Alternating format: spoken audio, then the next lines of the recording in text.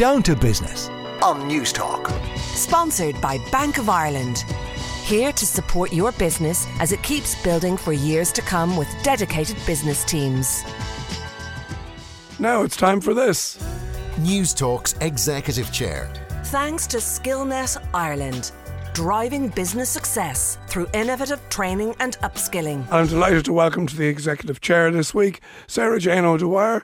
She's the Chief Executive Officer at Halo Care. Sarah Jane, you're very welcome to the programme.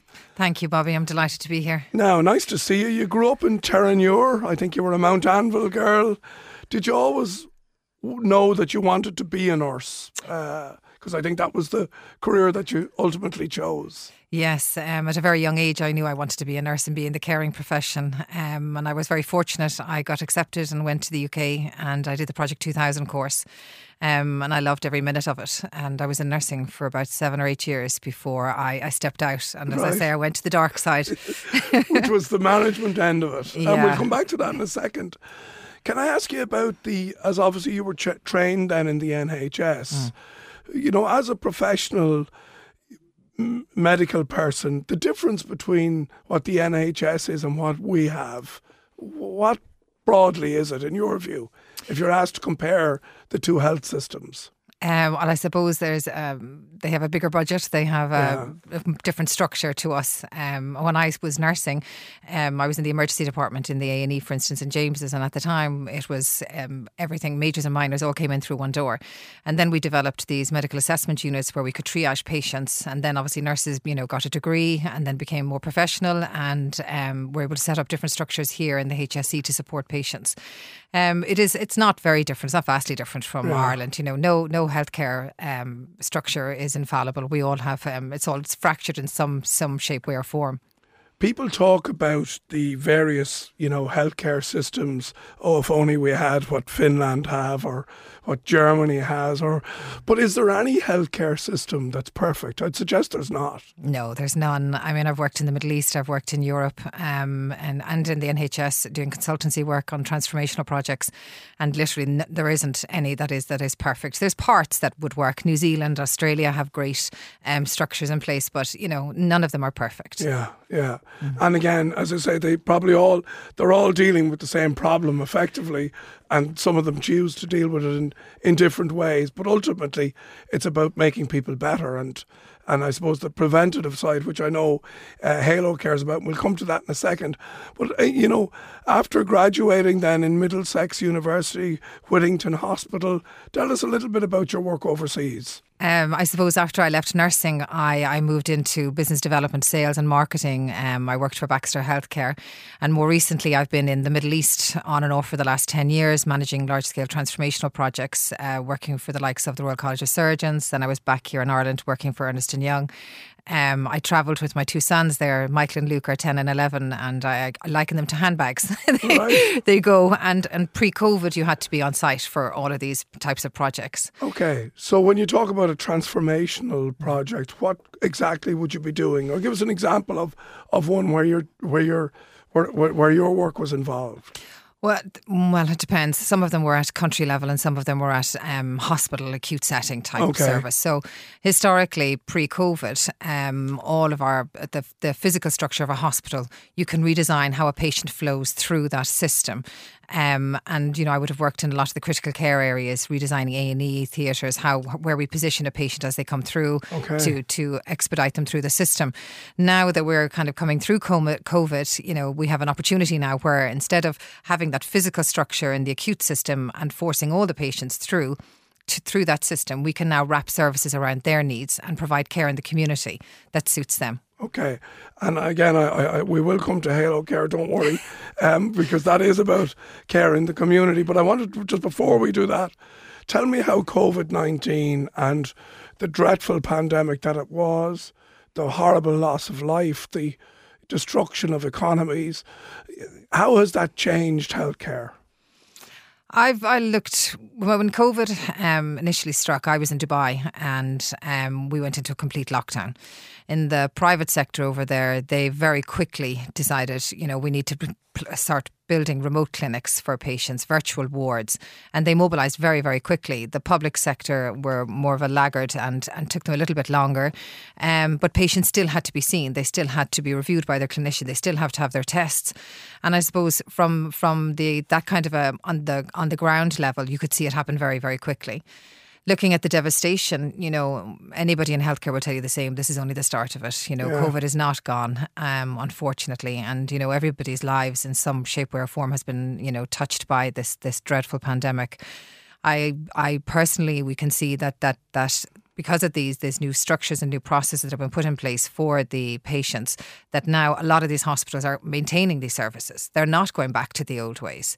They've had time to, reimagine how we provide care to people. Yeah. And that's what you can see happening across the States, across the Middle East, in Asia, Japan. I mean, we have a massive shortage of clinicians, and you cannot manufacture, nurses overnight. And I remember when I came back the year before last, and everyone it was outcry here that we didn't have enough ICU beds and we need to buy ICU beds.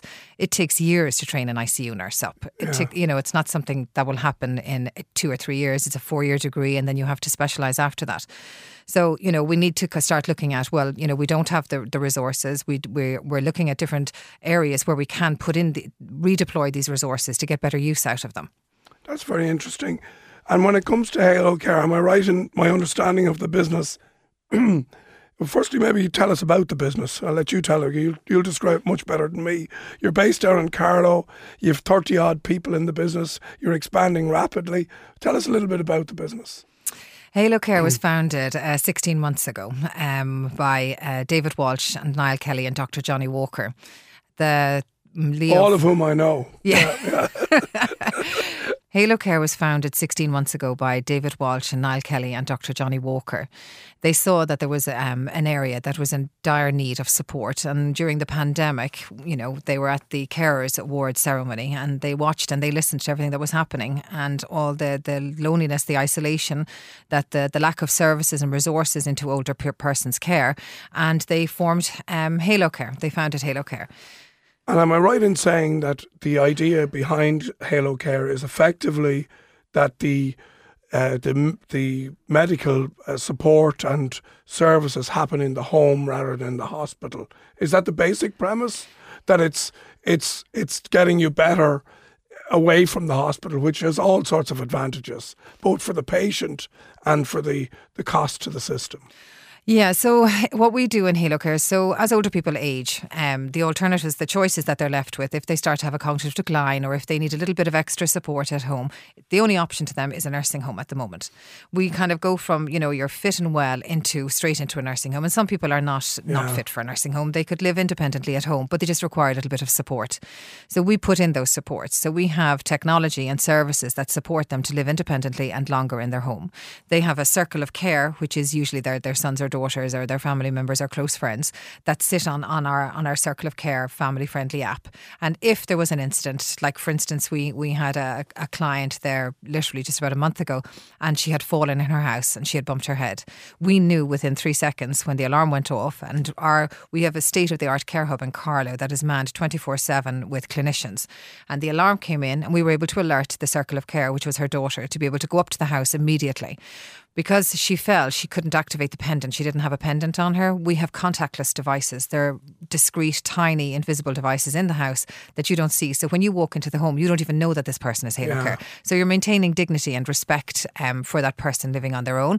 And they're not seen as frail, because just as we get older, none of us want to be seen as getting old. I really think this is a wonderful business. And as you say, that because my own mother is in this situation where she just needs a bit of support. And the thing there about knowing that if she presses a button, that infinite support is there from whatever quarter that she needs. And it also gives older people the confidence to live at home, which I think is fantastic, knowing that they have that support. No, it is. It's incredible. And what's unique about our technology is that it's contactless. Right. So, we actually have a security badge in Halo Care for me to get in and out of the office to wear around my neck, which I don't even like wearing. I wrap it around my wrist. The research that we have found with older people is that they don't want to wear a device and have to press it. Yeah. They just want to get about their business, be in their home, walk around their home as and when they wish. And then, if they do have an incident or they fall or anything anything like that, the contactless devices pick up straight away, and then we're notified in our care hub. So what's the future for this business, Sarah Jane? It sounds like you're working in a very exciting area around technology, around healthcare. As it develops, what do you see happening in it in the next 5 years? Well, I suppose it goes back to what you were asking me earlier about my transformational projects that I've worked on before. Historically, we were always, as I said, it was a physical structure, and we were forcing the patient to drive up 2 hours to a hospital, try and find a car parking space, then navigate the acute hospital setting where I've got to go to phlebotomy for my bloods, then go off to get my x-ray, then go and see my consultant.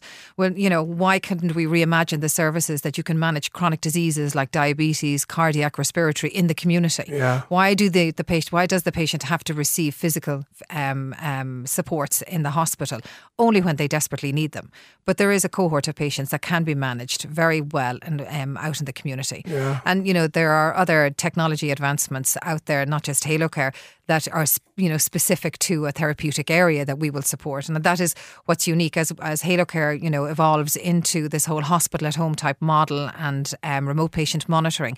We have an Aura platform, which is our integrated software that can integrate different products into it. So our devices will come and go, and devices are not the core of what we do, it's the services. Yeah. So we provide comfort calls as well. We have nurses, we have an MDT team, which is a multidisciplinary team.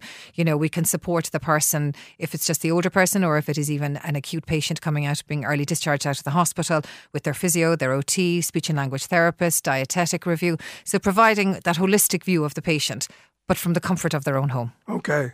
It sounds like a really, really fantastic business. And again, you're going gangbusters.